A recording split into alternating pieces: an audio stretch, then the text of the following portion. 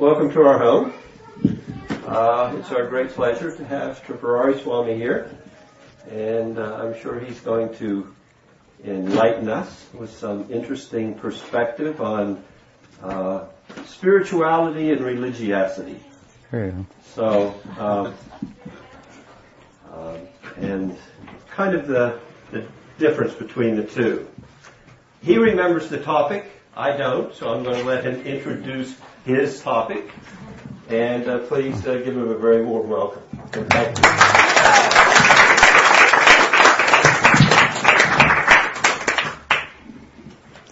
Thank you.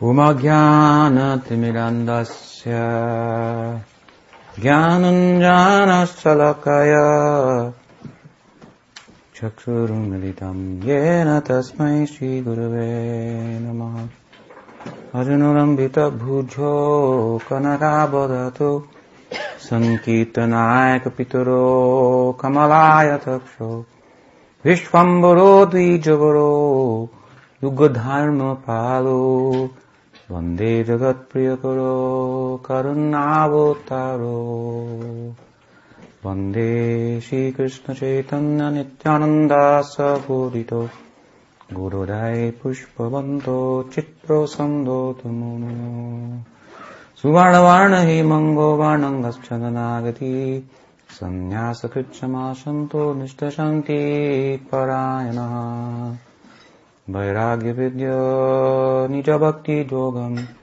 Shikshatameka Purusha Purana Shri Krishna Chaitanya Sharira Dhari Kripam Buddhayastamam Prapadye Namo Mahamudanaya Krishna Prema Pradayate Krishnaya Krishna Chaitanya Namne Gaura Trishe Namaha He Krishna Karuna Sindhu Dina Bandhu Jagatpate Gopisha Gopika Kanta Radha Kanta Namostute Tapta Kanchana Gaurangi Radhe Vrindavaneshwari Vrishabhanu Sute Devi Pranamami Hari Priye Nama Chintamani Krishnas Chaitanya Rasa Vigraha Purna Shuddha Nityamuktam Dinatvam Nama Namino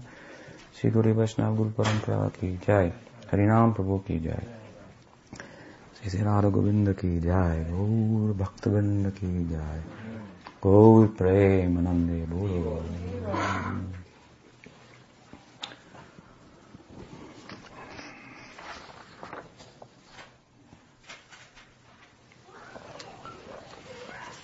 So, good evening, everyone. Thank you for coming. Pleasure to be here. As always, I've been here a number of times now, so it's always a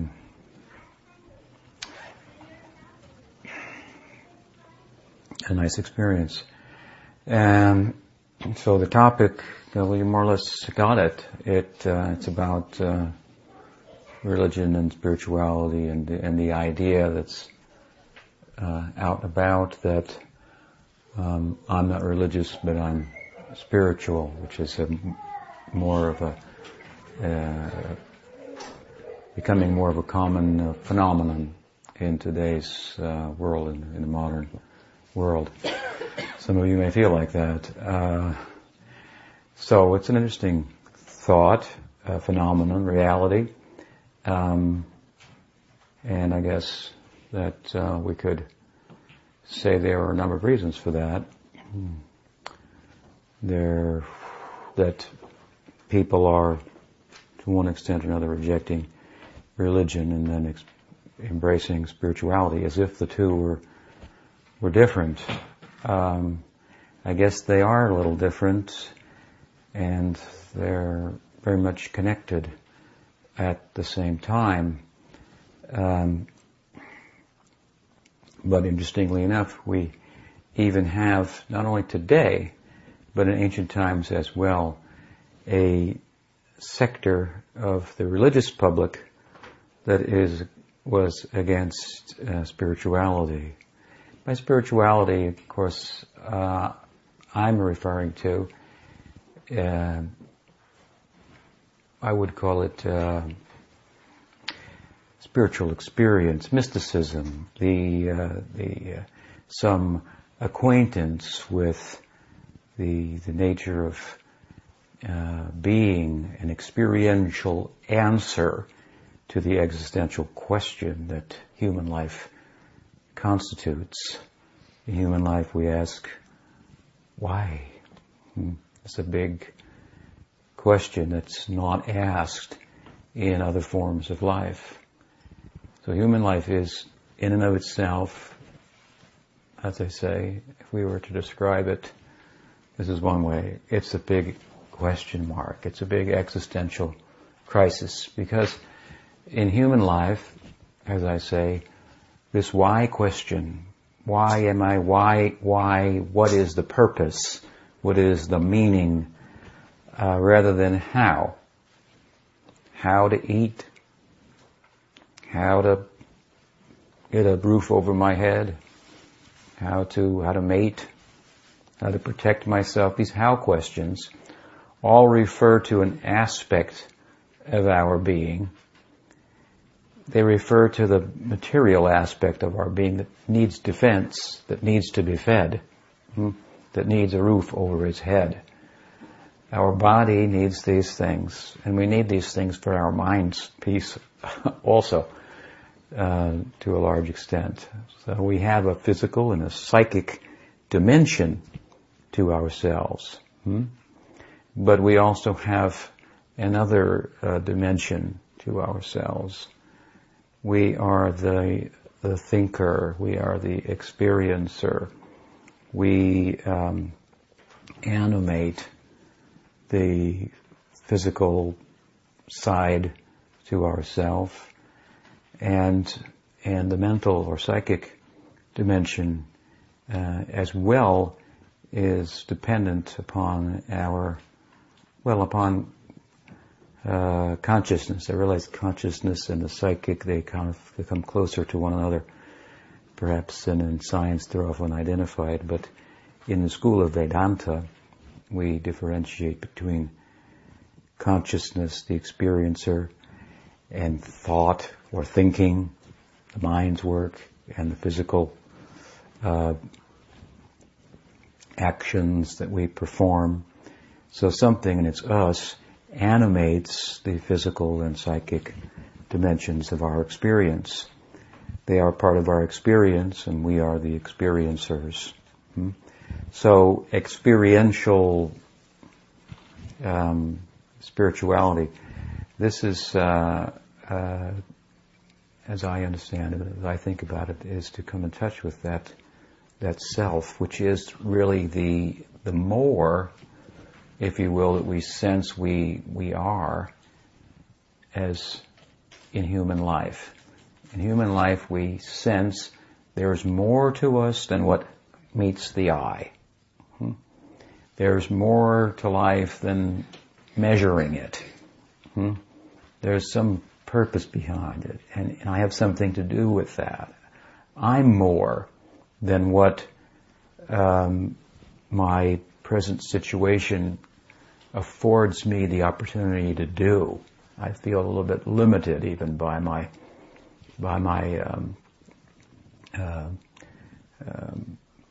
physically, mentally. I feel that, in human life we try to do all the things that every other species only does one of, like fish swim in the ocean, birds fly in the sky. We try to fly in the sky, we try to swim in the ocean. We feel that we can do everything that every other species is doing. And the spiritual reason for that is that consciousness is not is independent of matter.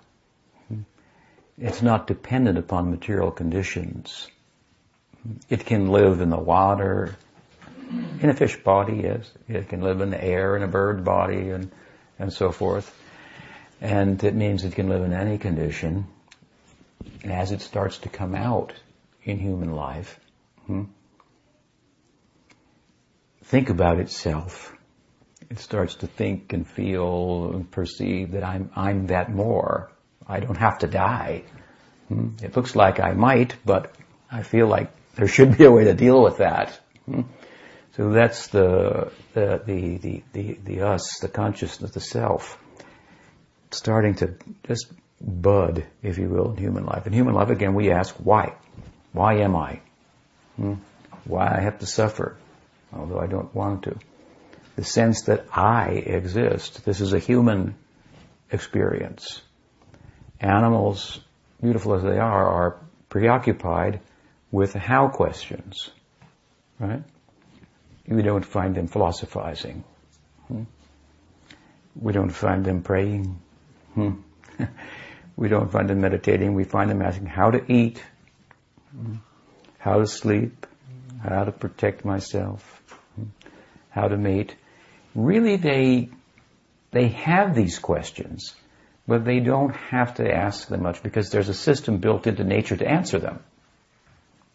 So if we find the animals, they know what to eat, unless we mistreat them. We feed them things they shouldn't eat.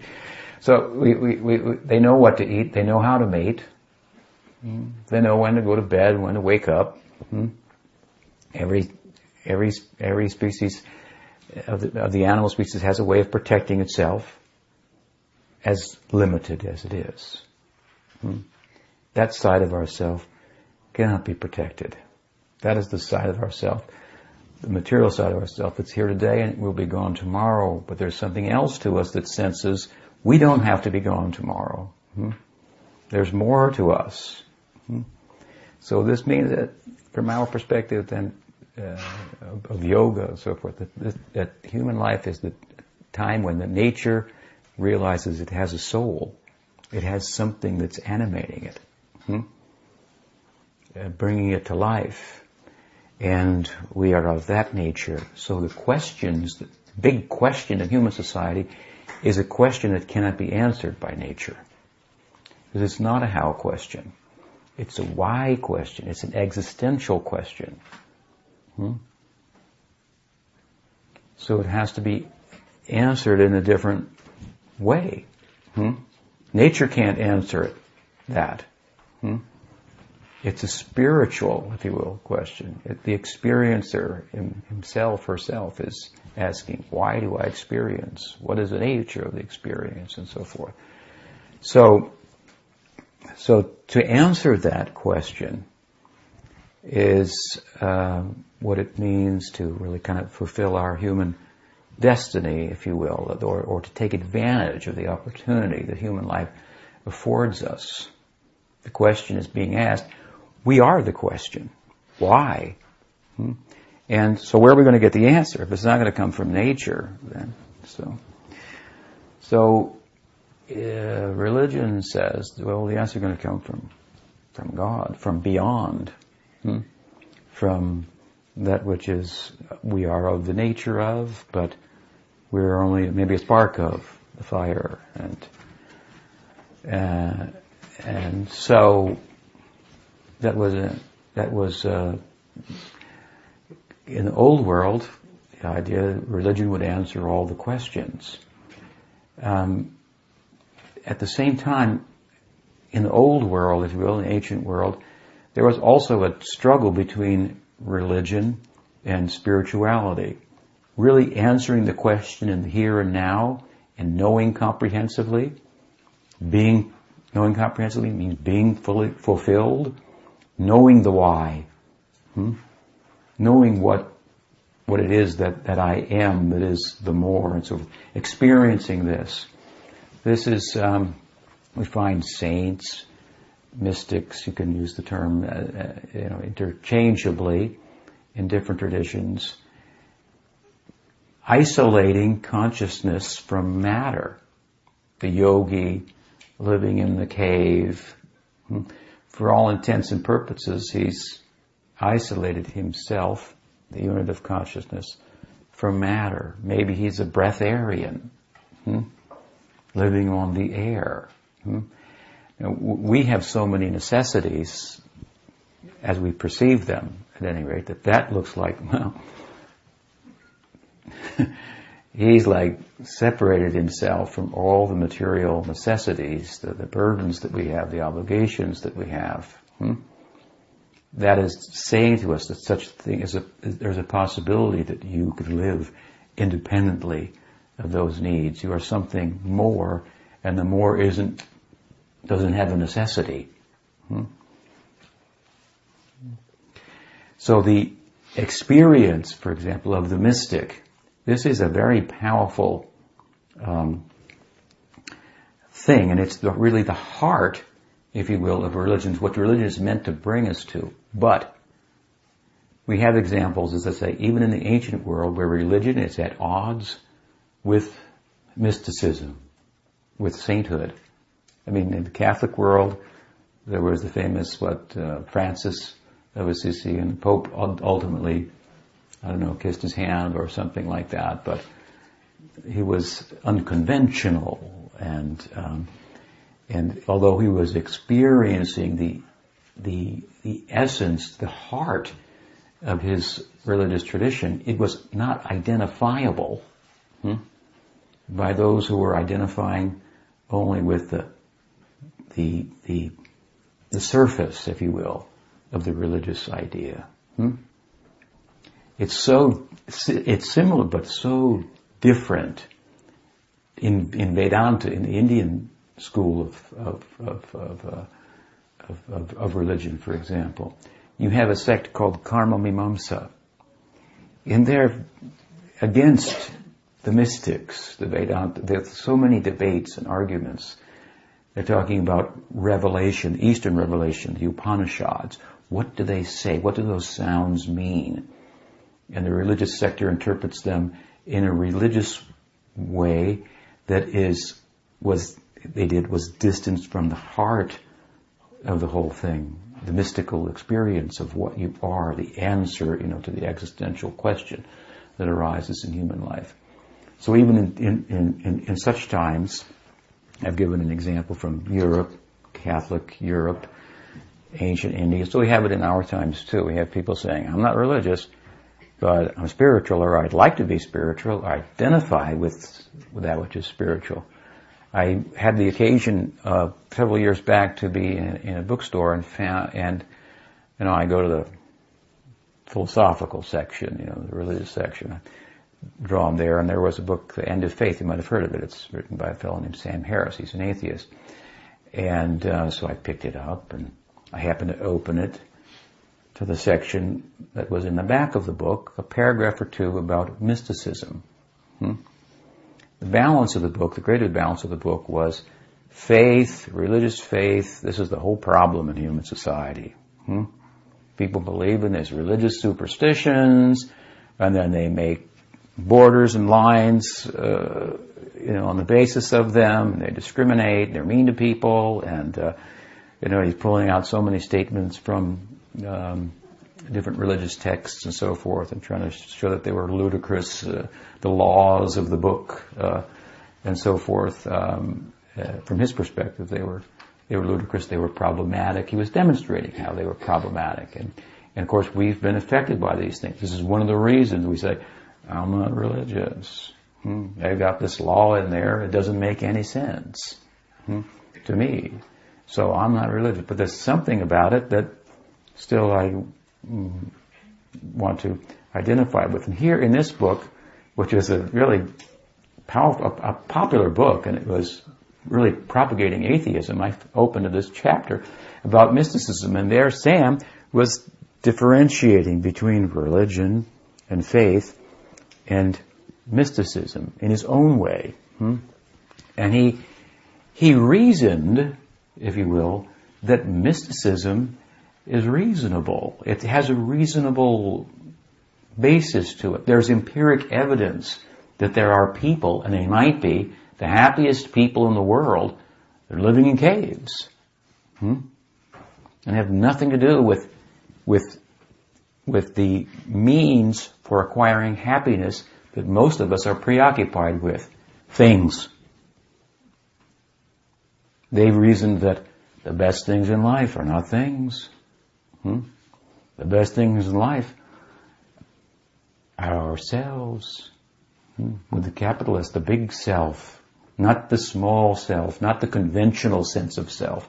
Not I'm from I'm a Winston-Salemist, or I'm a North Carolinian, or a Californian, or I'm a woman, or a man, or an Indian, or an American.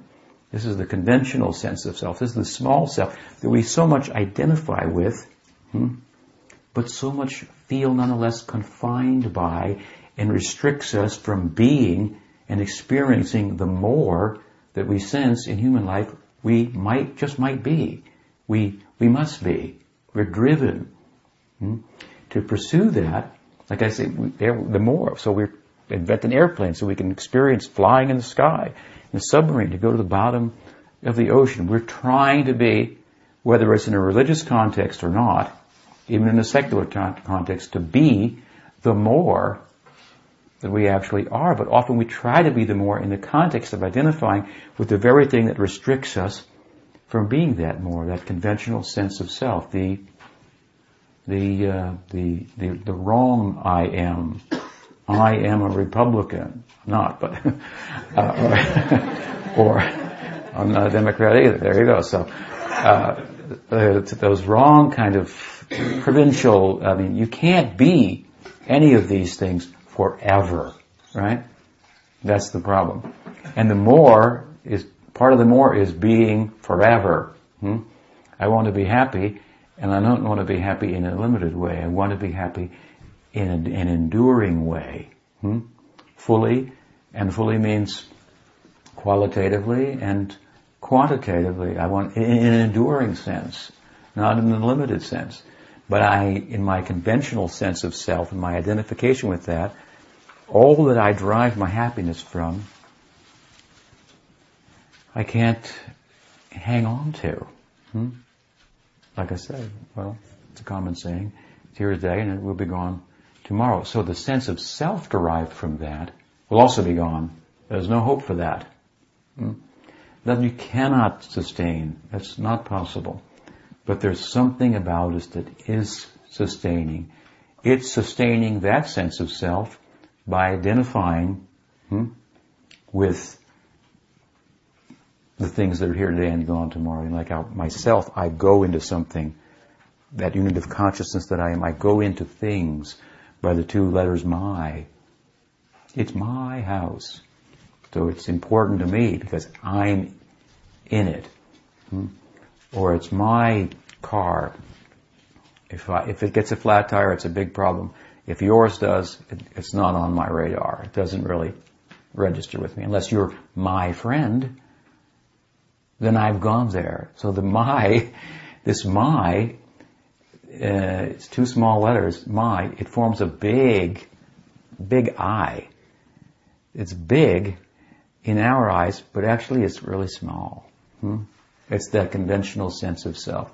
It's a big I because we think what I like is good and other people should like it too.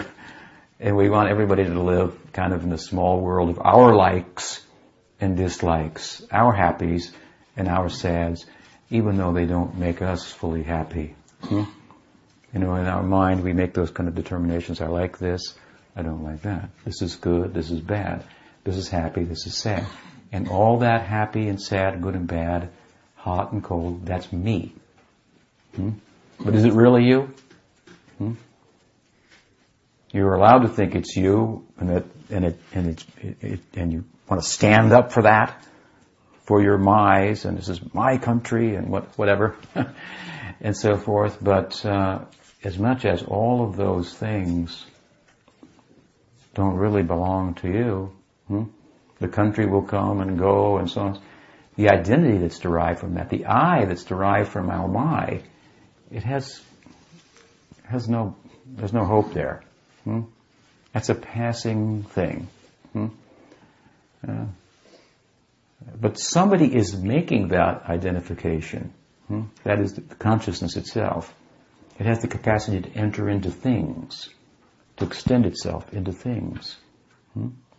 Those things then take on meaning. So what's really the meaning? What's really valuable about the thing is me. Because I've gone into it. And in what capacity am I going into it? By consciousness, extending itself. Kind of invisibly, but it has this power.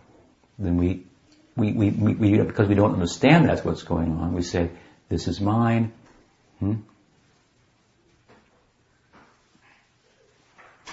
So this conventional sense of self, this is what the mystic wants to take apart. This is what religion really wants us to take apart, but it's not an easy task.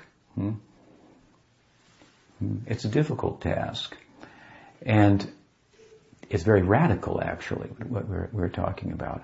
So people get involved in religion kind of with this idea in mind, but the task is not an easy task, so we may tend to move away from the task at hand, so to speak, and then we settle into a religious orientation rather than a radical spiritual orientation to life. And so we have this difference between spirituality and religion, and we even find religious people.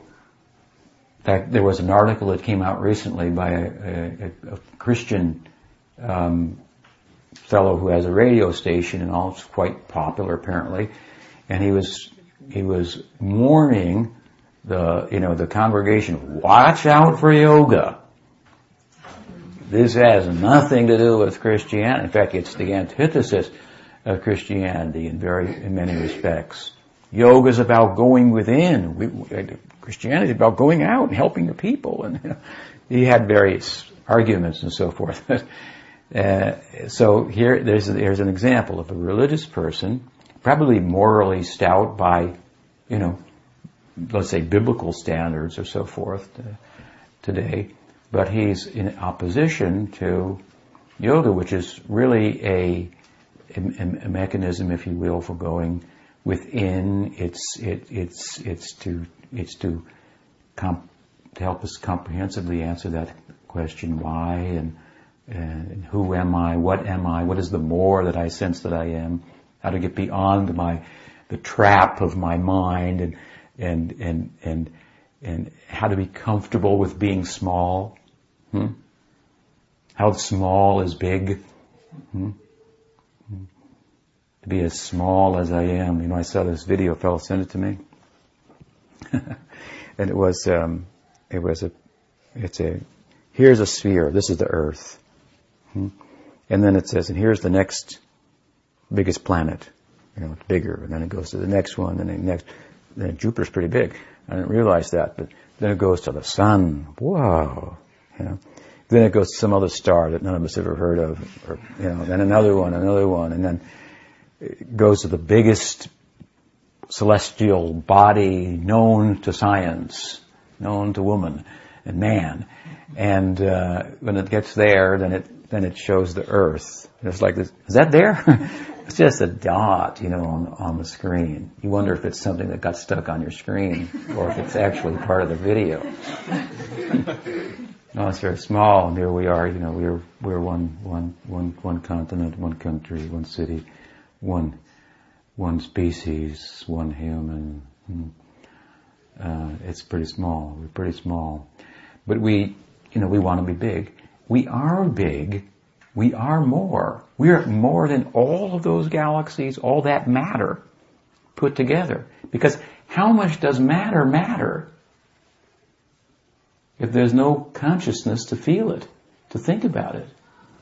What makes matter matter is consciousness. The speck of consciousness is bigger than the whole world. It's small, but it's big. It's big in a different way. We want to be big materially. Our conventional ego, sense of self, wants us to try to, in human life, be big by adding on. We feel that we're more, so we're going to take from the environment and add on, exploit the environment to find out the big that I am, but we just become smaller and smaller. What happens by taking is that self that we are, the big S, that's small, little Zen here, I guess, but it contracts when we take. It expands when we give. So the more we're takers, and the more we've identified with something that's in need, the body needs to eat, it needs to sleep, it needs a relationship with another significant other, often, and so forth. These, identifying with these necessities as the all in all, we forget about the why question. It's too difficult. Forget about it. We put all our energy into how questions. That means how to eat better and more. Whatever. How to take more. How to defend ourselves more. We get a nuclear defense system. So we create these. It's all an effort to be the more that we are in a way that just makes us smaller. Taking is unbecoming. Selfishness is unbecoming. This isn't something, out of a book. I mean, it is in books, but it's a universal experience of everyone. Even the thieves want to divide the loot honestly amongst one another. Selfishness is unbecoming.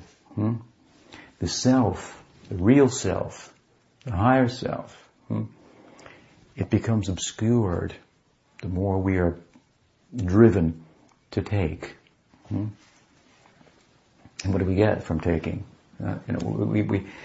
We don't get satisfied. It's like fuel on the fire. It only increases the heat.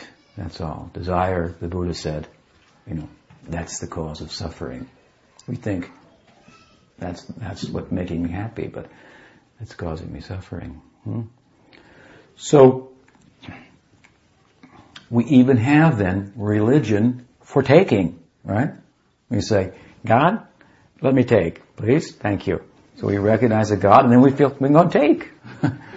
So this is the way in which these religious ideas that are meant to bring us to solve, to answer the question. I mean, if religion comes from God, from transcendence, if religion is if revelation, let's say, like in the East we have the Upanishads predating the Christian, form of revelation, the Christ appearance and so forth, a historical event as it's thought.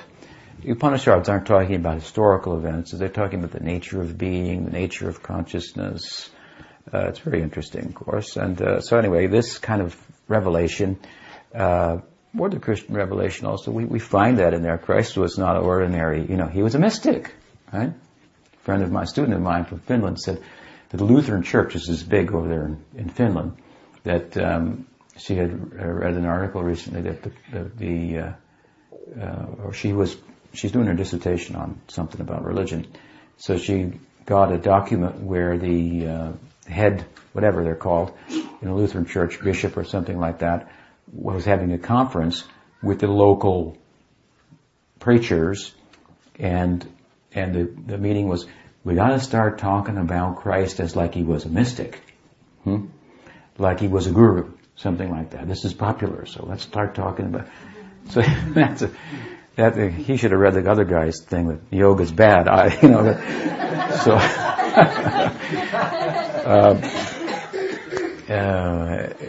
Anyway, the Eastern revelation is seeking to is directly dealing with the question of why. Why am I? What's my purpose? What is the nature of consciousness? And so, what is the more that you are, and so forth. So, if this is coming through whatever religious tradition, let's say, from that side, in other words, if I want to know the more that I am, that which I'm a part of, the whole, has to speak to me. What's my prospect as a finite entity for knowing the infinite? The big question, the theory of everything. if the infinite chooses to reveal itself to the finite, then the finite has some capacity to know. Otherwise, that will be impossible. What we're talking about here, spiritual life means there's impossible is not in that dictionary. In a land where love is the language, impossible does not exist. There are mystical things happen. Faults become ornaments. When we see with eyes of love. And love has nothing to do with taking. It has everything to do with giving without thinking about attaching any getting to the giving. And this conventional sense of self we've identified with is all about taking. It is on the take. It needs to be on the take because it's on death row. I mean, it's condemned to death. It can't survive. Your identity as a North Carolinian, that is not going to survive. It'll survive in your kid's memory for a while. Maybe you did something, somebody will write about it, and the sun will burn out. Then what? Right? So, it's happening. It's happening right now, as a matter of fact. The sun is burning out. We'll hold out for some hope that we'll be able to change that by force, and try to be more by, again, being small. We are small in the face of nature. We have no hope for conquering nature. These are false hopes that science has offered us. Science has value, no doubt. That's one of the reasons we don't believe in religion, because science has answered questions that religion was supposed to answer before and didn't do such a good job. And science answered them, and there are questions about how to do things better, or how to do things worse sometimes too in our industrial age. That's a fact. It was thought how to eat better, and cheap is better, but you're eating money these days, not food. Not everybody here, perhaps, but a lot of people are. That's what they, sell at McDonald's. Money. Not food. So, and science has its technology. Science, of course, is neutral. It's just facts that have been found out, but in the hands of technology or a human attached to the small sense of self, it can be problematic. So, but science is anyway one of the reasons why we don't want to believe in religion, because science answered a question that religion was supposed to, and religion got it wrong, and science got it right. Or so it appears. Modern science was was born as a Christian. That's true. Gradually, it became an agnostic. Now it's becoming an atheist, and eventually it will become a mystic. That has become full circle. This is where, because truth is truth. So there are things that are true, and there are different methods for finding out about them to one extent or another. So mysticism is that religious perspective, the heart of the religious ideal, if you will, that doesn't have a problem with finding out things elsewhere that seem to contradict the book, because then they go back and they find ways to read the book that, it's actually saying that also. Or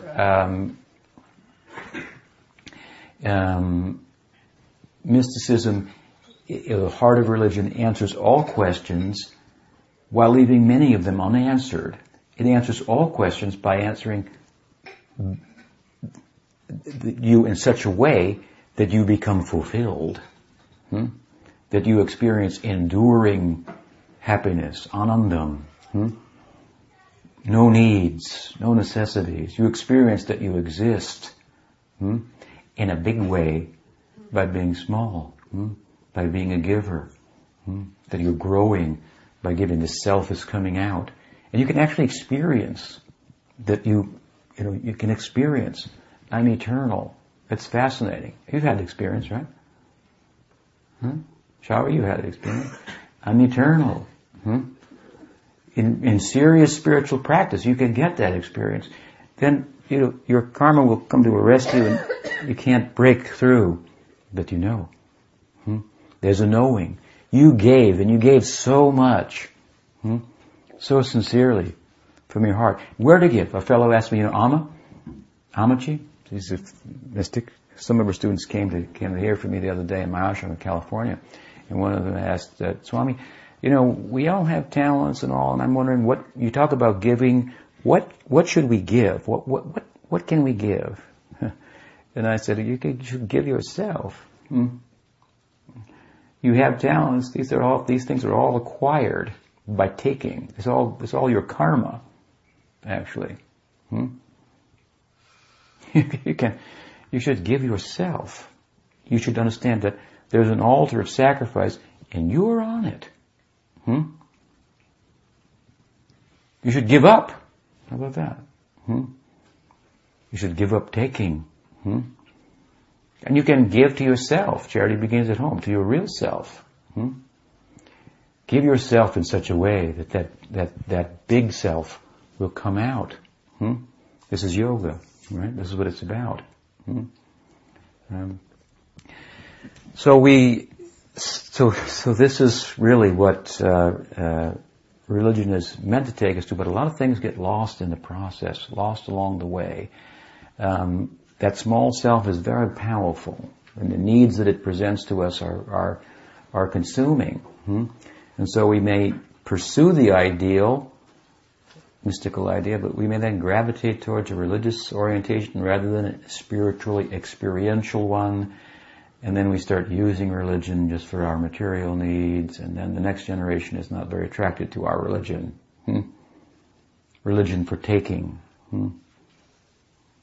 is the kind of religion that people who say, I'm not religious, but I'm spiritual, are not interested in. And for good reason. Now, if we distance ourselves from that kind of religion, that kind of just superficial face of religion that itself is at odds with its own heart. The guy who says, yoga's bad for Christianity or something. A fellow like Thomas Merton wouldn't think like that. A theologian, he was a Catholic. He went east. He sought to take yoga practices from the Buddhists and the Hindus and incorporate them into his contemplative life and so forth and so on. So, anyway, this religion that is at odds with mysticism and spirituality, that we should distance ourselves from. In the context of distancing ourselves from that, at the same time, we have to be sure that entering into spirituality and saying, I'm spiritual, I'm not religious, but I'm spiritual, that what we're actually identifying with is spiritual, because there's a lot of things out there in the marketplace that are really ego-enhancing in the name of spirituality. And real spirituality is ego-effacing. So we have to identify ourselves with a branch. It would be thoughtful that has within it examples of people, that represent an ego-effaced life. These people are powerful. These people are the real founders of religion. They were like, then people gather around the idea and then can't quite, embrace it, make it out to be less.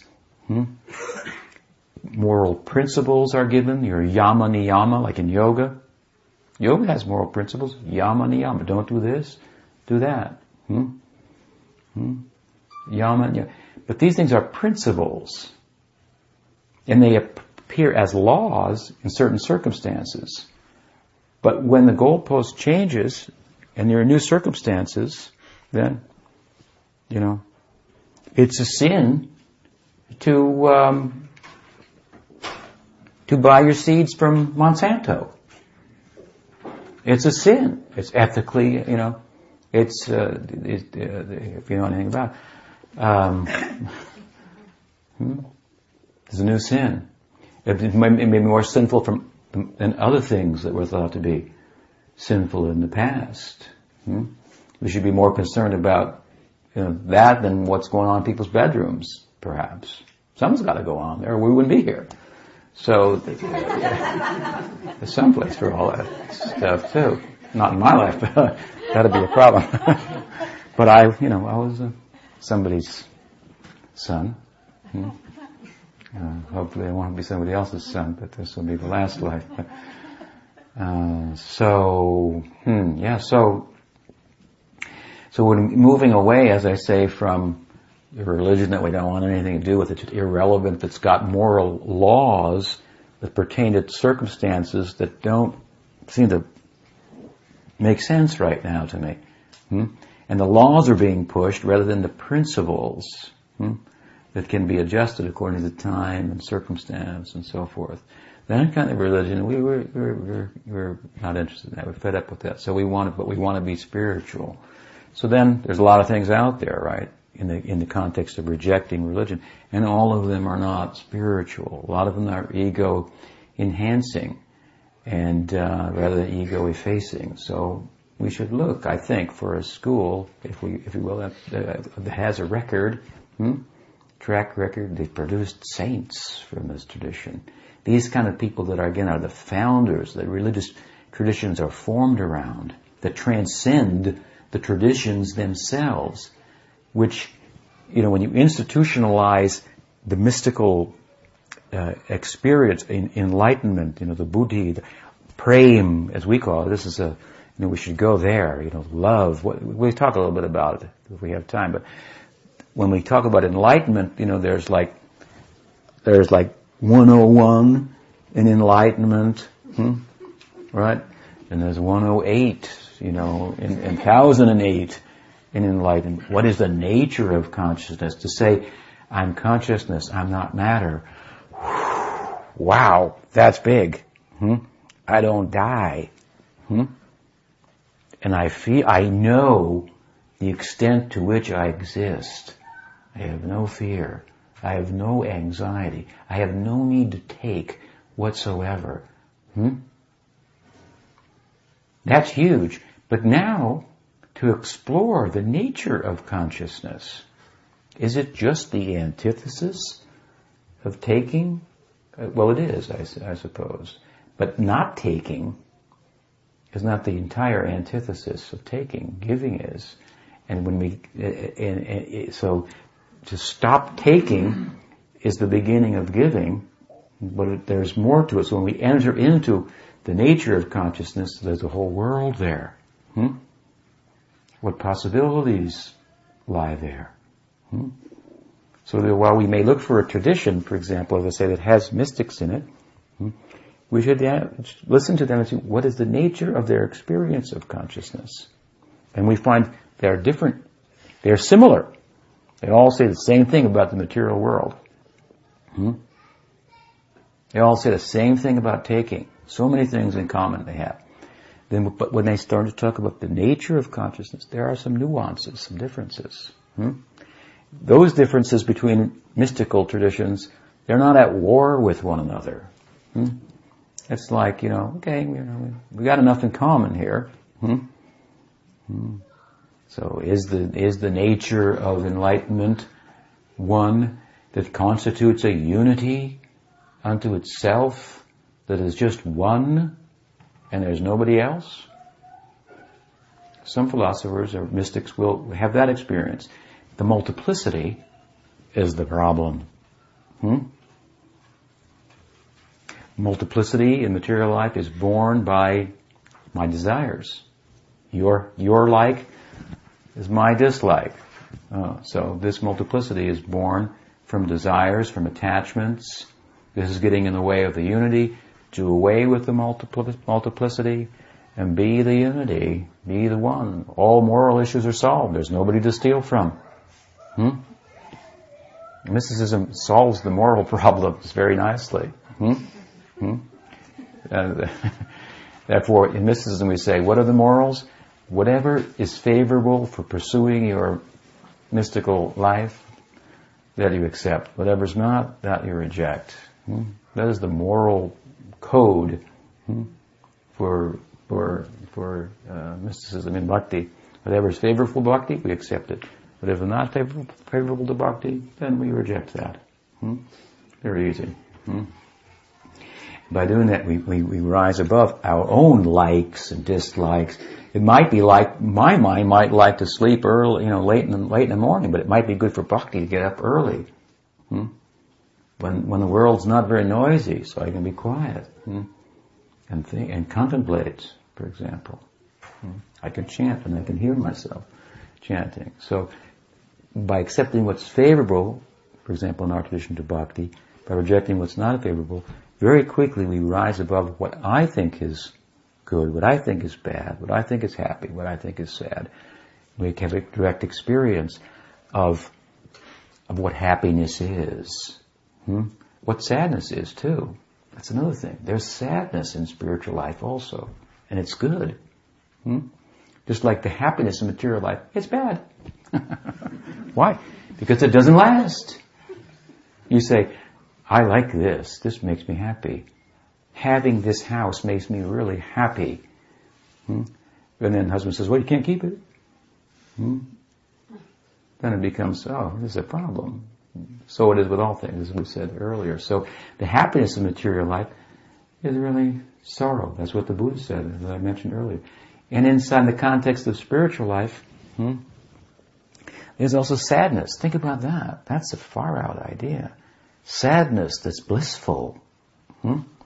We're talking about more nuanced ideas of consciousness. The one mystic says the whole experience of enlightenment, the whole answer to the why question and what is the more that I sense I am, is that there is no individuality. There's one soul and you're it. Om Shanti Shanti Shanti. If you're happy, why move? Sit. If you have no desire, you can sit peacefully. Nothing to do. But then there's possibility for going a little further in there. After all, we want diversity as much as we want unity. And what is the unity anyway? If there's only one, it's kind of a poor excuse for unity. You want harmony? Is it just one note? Oh, there are many notes all working together. That is that's more beautiful, profound idea. So in the Bhakti tradition, for example, that I am a small part of, that we speak about, we experience actually the nature of enlightened life to be a kind of a unity in diversity, a diversity that beautifies, that ornaments the unity. So it's a plumbing of the depths of consciousness. After all, is enlightenment knowledge? Yes. Is it love? Yes. Well, and is love the end of knowledge? Yes. And love is graded, if you will, measured by the extent to which there's reciprocity, reciprocal dealings. The extent to which I can become you and you can become me, without doing away with both of us. That's mystical. If to do away with the problem of suffering and the differences we have, I do away with you, well, okay. That works to an extent. But if I can keep you, and I can keep me, and you and I can become we, well, that's a far-out idea. This is a more developed theological, mystical argument, which, if you take Buddhism, there's an ego-effacing tradition. You take yoga, that's an ego-effacing tradition. You take bhakti is kind of like yoga. Sometimes we call it bhakti yoga, but it's actually something more. That's a particular tradition. So you look; these are all ego-effacing traditions. Now you look at them and analyze them. Hear from the saints. Find the living saints in the traditions, not only the old ones. Where are the living ones? Find them. Hear what is their sadhya, what is their ideal, what is their experience of the nature of enlightenment, and what is the path to get there. Is the ideal satisfying? It's ego-effacing. That has to be. That's basic. Is that all there is? Is there something more to it? What is the means? Is it friendly? Is it easy? These things.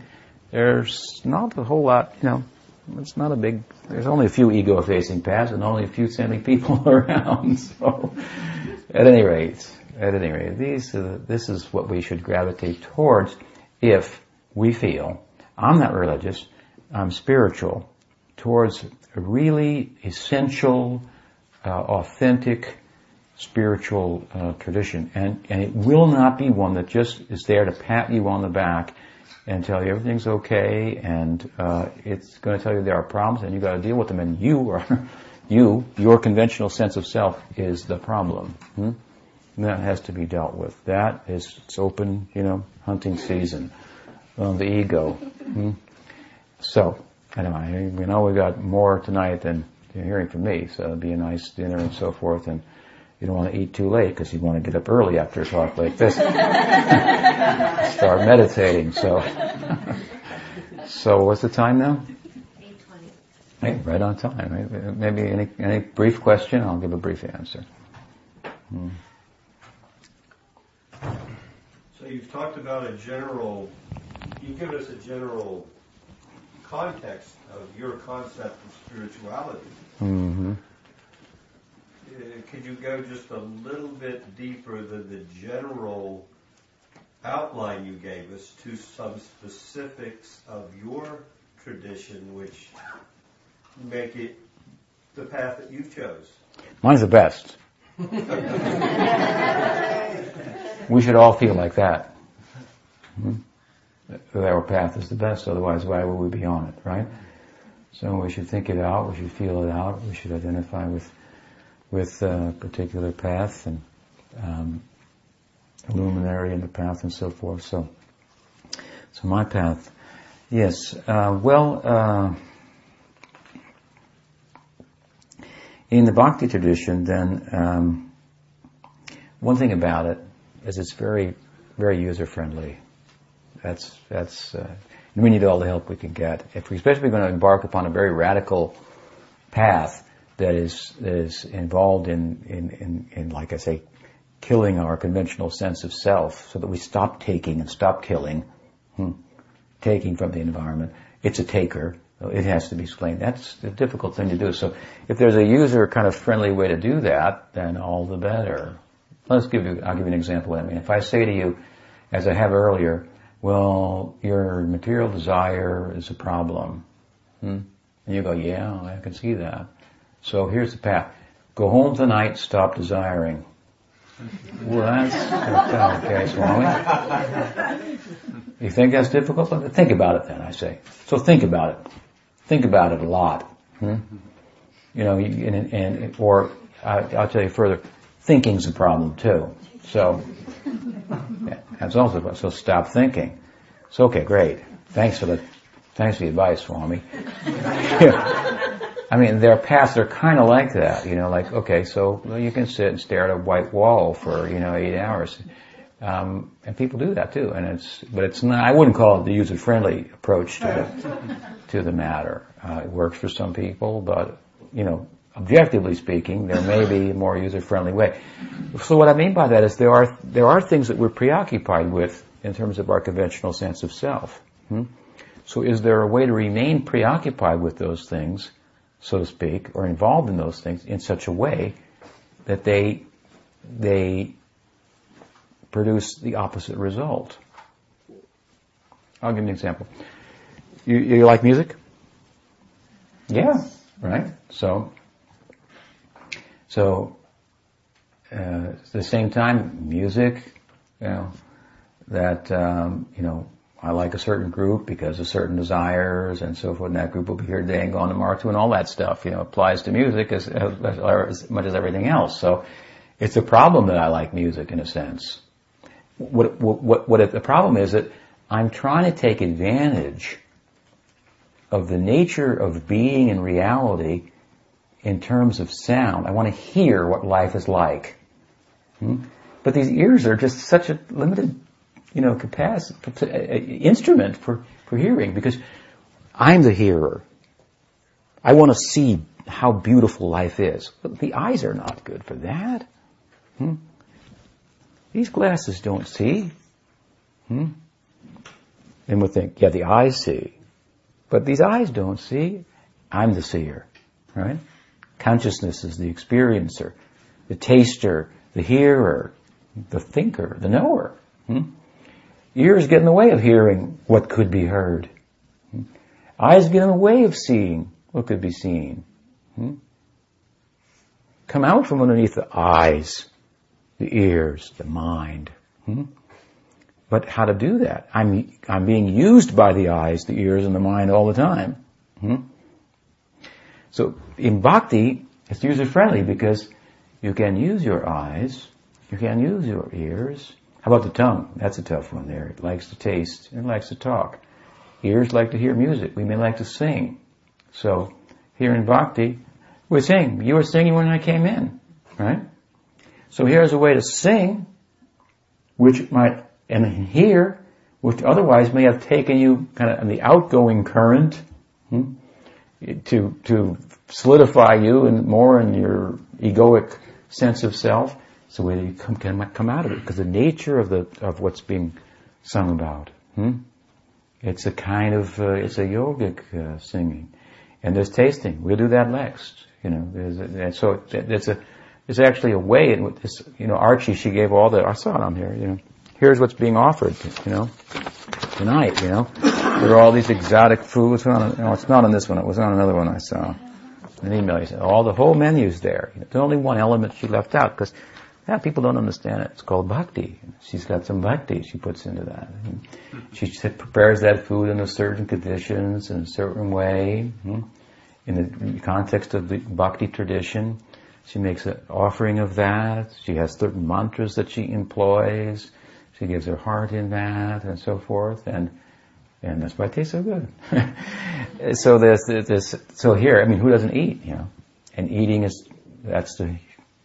we eat hopefully to live, not live to eat. But here you could almost live to eat, and you could solve the hunger problem, which is an egoic problem, identifying with the body, because this kind of eating will actually help you to transcend a small sense of self. It's really friendly, if you see by comparison. So it's a very user-friendly kind of path, bhakti, and the way it's user-friendly is this. We live for loving. That's what we live for. We actually live to love. And so bhakti is the love yoga. It's about, and so this living to love can be seen as a problem because I love things, but they're not really mine and they're going to disappear in due course.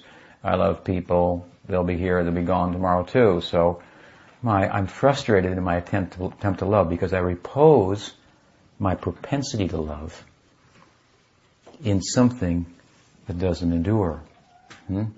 So some people reason in some paths, ego-effacing paths, stop all this loving stuff. Just be. Just know. Know that you are. It's a path of knowledge rather than a path of where knowledge is the goal rather than love. We teach that there's a kind of knowledge in love. And that's the whole thing. Grover Cleveland, I think it was, he said what? That if you love someone, they will tell you all their secrets. So we have a propensity to love. We're opposing our loving propensity in things that aren't capable of taking all the love that we have to give. How much love do we have to give? Well, as much as our soul comes out, we have an unlimited amount. If we give it to things that don't endure, we're going to be frustrated in our attempt to love. So some people reason, wise people, stop trying to love. Just be. But in bhakti we teach, no, here you repose your loving propensity here, and it will expand unlimitedly.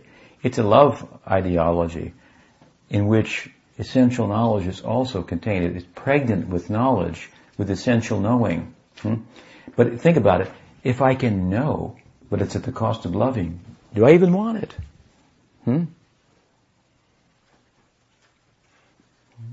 That's a pretty abstract question. If I could know, at the cost of love, would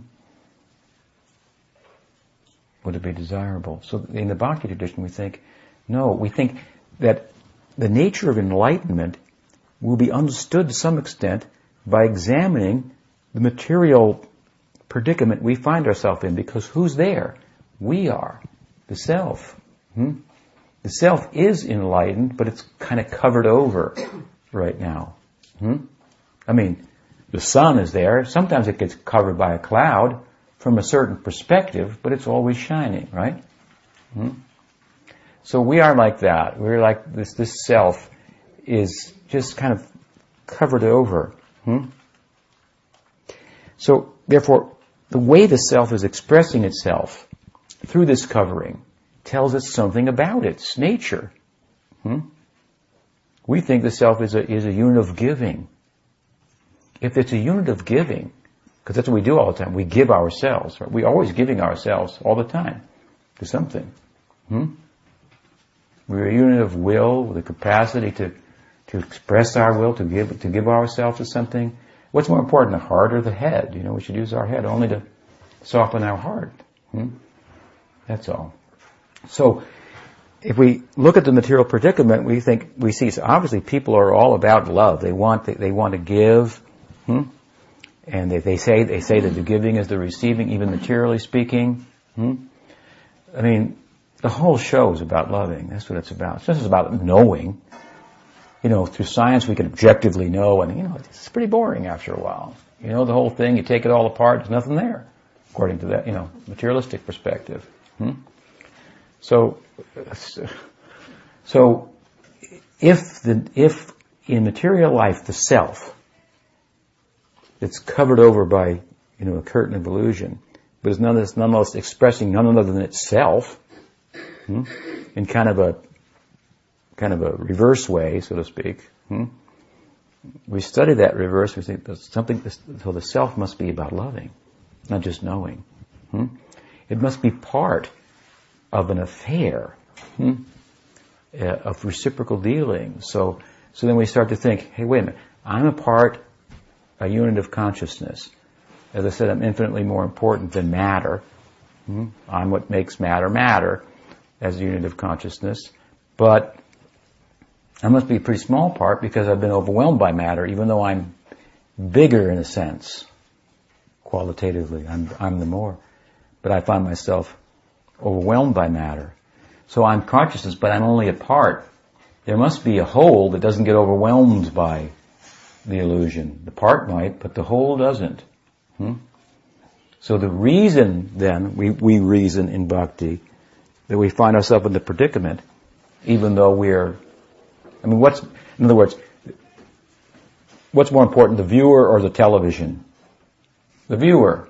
It turns the television on, right? But the television could take over the viewer. That becomes a problem, right? So we're turning the whole show on, but it may overtake us. That's a problem. The fact that we have that propensity to be overcome by illusion says that while we're consciousness, we're not the whole of consciousness. If we're not the whole, we're the part, and then the whole exists, so enlightenment must constitute some type of relationship with the whole. To become one in will with the whole, one in desire with the whole, while remaining the part at the same time. So this is then a doctrine, a mystical doctrine of love. The ideal in enlightenment is about reciprocal dealings. That's why you see, for example, the object of our love in bhakti is Krishna, because if you study the picture of Krishna, then you see what this is all about. I mean, the color, I've given this example before, the color of Krishna is called Shyam. In Indian aesthetics, every emotion has a color. So we paint God this color, Shyam. It's the color of romantic love. In Indian aesthetics, the color. So God is this color. He's the color of romantic love. It's pure romantic love. In pure romantic love. We don't get that when we're in this body, because it's about the body is placing needs on us. We have relationships based on those needs, so we form let's make a pact. You satisfy me, I'll satisfy you, So if you study the descriptions, the mystical descriptions of the experience of Krishna, you find the descriptions about him, about this way that this center, if you will, is depicted youthful. Not an old man on a cloud with a beard keeping score, for example. No, it's not like that. He's not even overtly God. Krishna is saying God's not the best thing. He's saying bhakti is the best thing. Krishna is Brahman, the absolute, completely conquered by bhakti. Krishna, the picture of Krishna is saying love itself, absolute love, pure spiritual love, this is the most worshipable thing. Krishna is worshipping bhakti. That's what Krishna means. So it's telling us that what you feel in your human heart is what life is about. It's confirming that. Another doctor will say, all this love business, this is just false. Just be. This is the way it's user-friendly. It doesn't go against what we feel naturally in our human condition. And what we are feeling is ourself, as I said earlier, starting to come out. This bhakti tradition is ministering, if you will, to the full sense of what that self is. A unit of loving propensity that can be fulfilled in love, and filled with love to the extent that the whole, imagine, here you are, that little soul on that one little planet, I talked about, in that big whole universe, you're so small. What you are is like we are a tiny, tiny magnetic flake. Okay? Really flaky too, but we have some magnetism. And then there's the whole, right? Let's look like this. The Purush, it's called in Sanskrit. The pusher, the positive magnet. Now, if this little flake takes on a positive magnetic content, what will be its position in relation to the magnetic positive whole?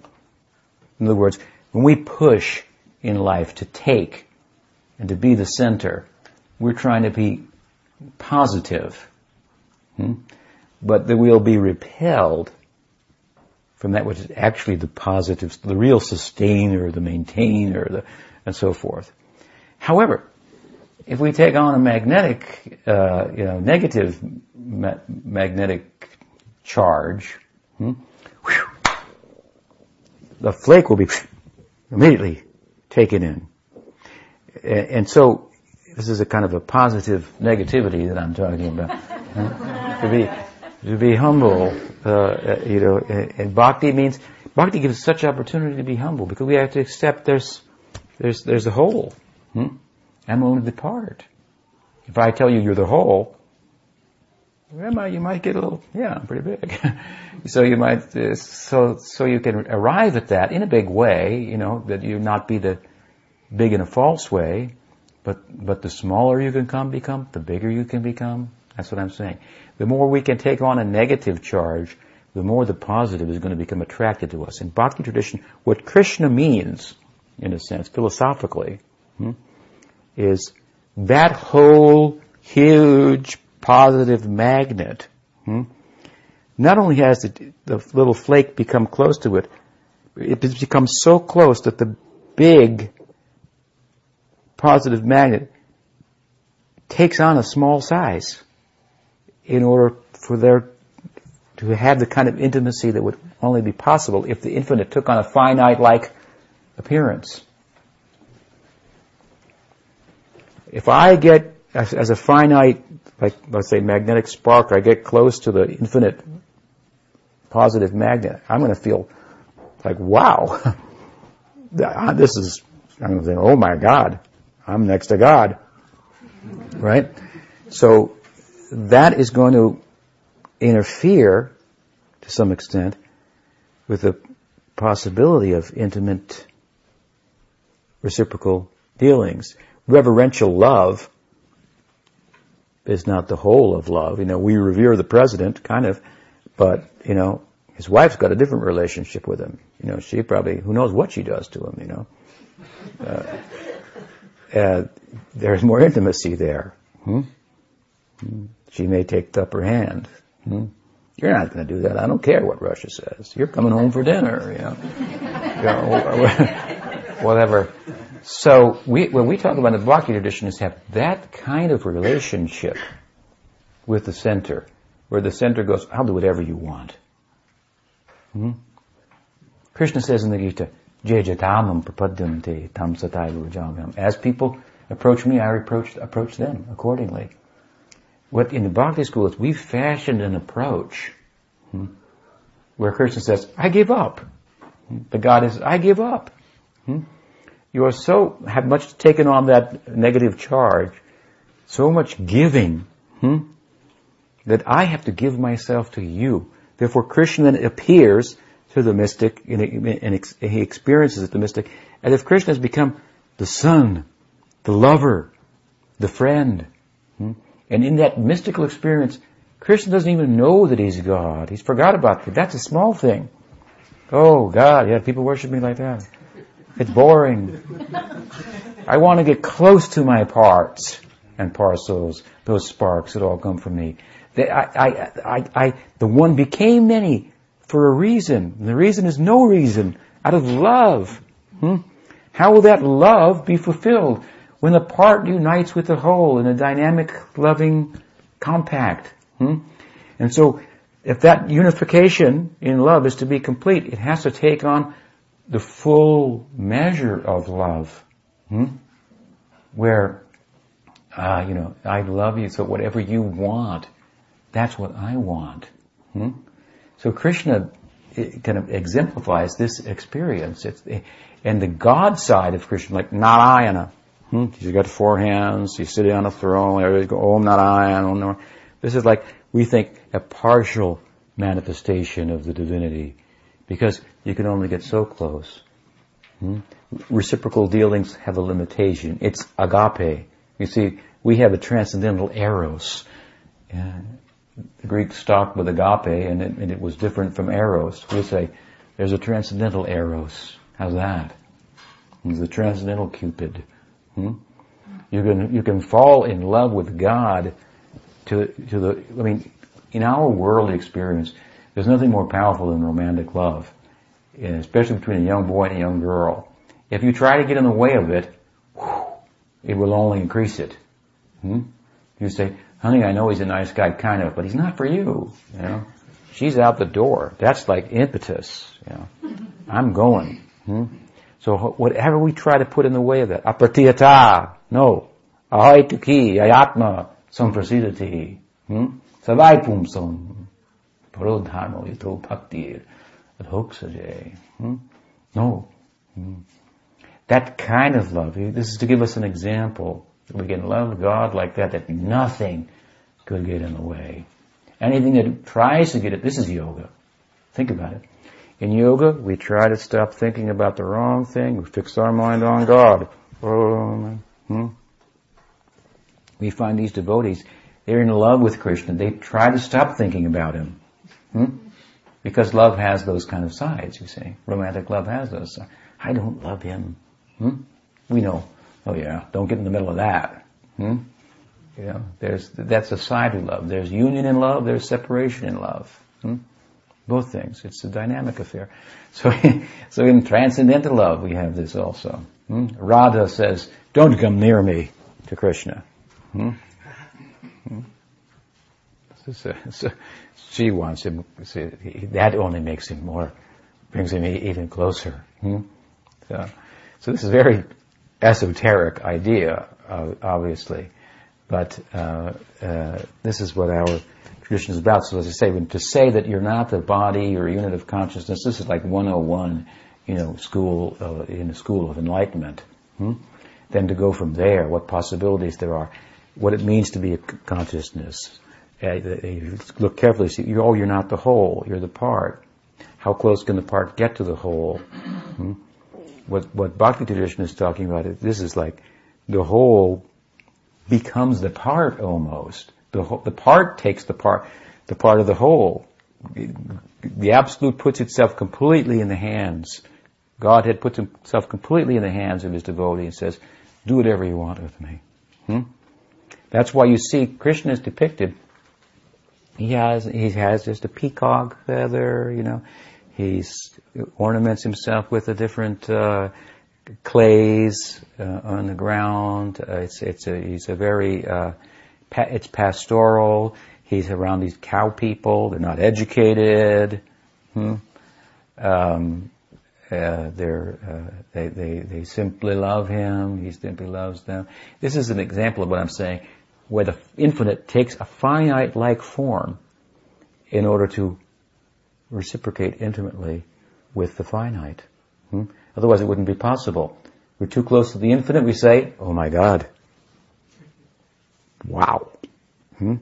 So he takes a finite-like form for there to be intimacy, and in that, by the force of our bhakti, our devotion, God forgets that he's God, and he finds that's blissful. Being God is tough. It's problematic. Why is it problematic?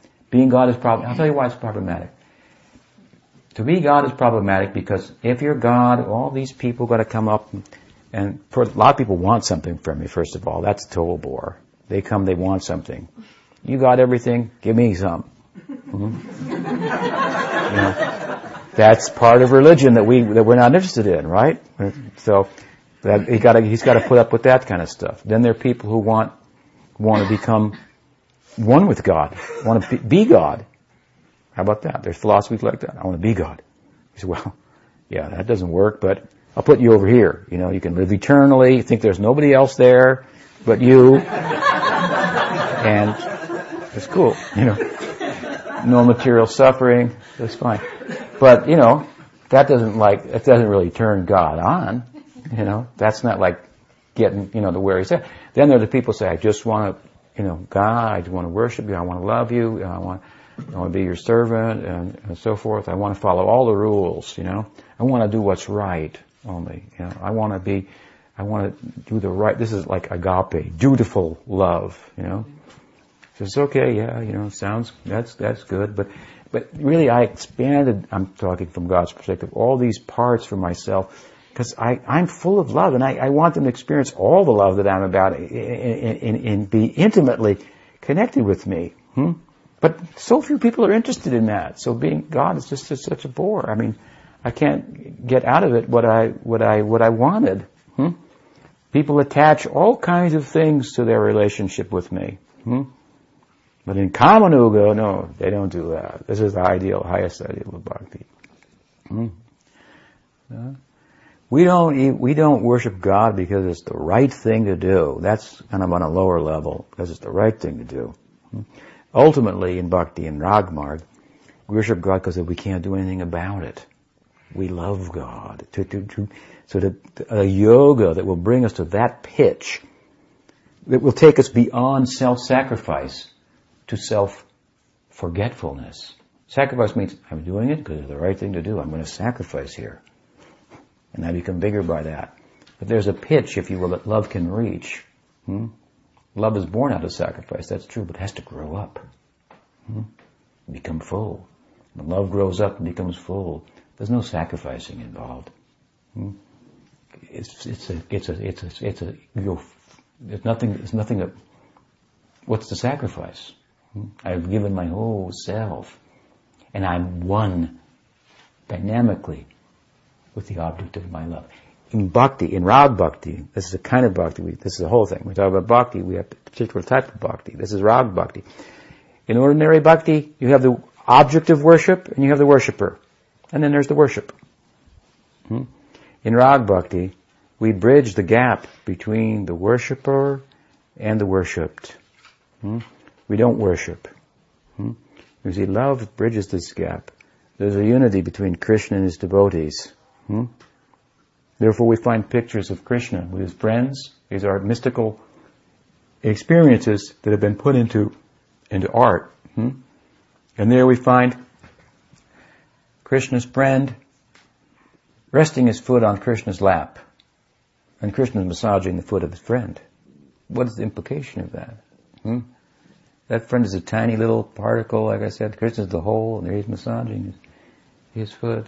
It means that let's say you're walking down the street and somebody touches you. You go, what do you do? Ooh, excuse me. Or you touch something. I'm sorry. Right? Right? Now, what if you're walking with your son and your son rubs up against you? Or your daughter? You don't say that. You don't say, excuse me. Right? Because you've identified entirely with them. They're you. Right? So if they touch you, if you touch them, there's no... So here they are, these devotees, they're dealing with Krishna, like they rest their feet on Krishna's lap. You don't put your feet on God. That would be, it's the altar, take your shoes off at the door, right? So in art, this experience is depicted like this. It's even more than what's being depicted in the art, but this is like philosophically or theologically what to draw from it. There's a kind of bhakti in which the object of worship and the worshipper and the whole process of worship is transcended. The gap is bridged. It's not like God's over there and I'm here and I'm worshiping and the world's gone. I'm kind of close, but no, the whole, in love, the gap is bridged entirely. So love and intimacy means that love that's born out of sacrifice has now grown up.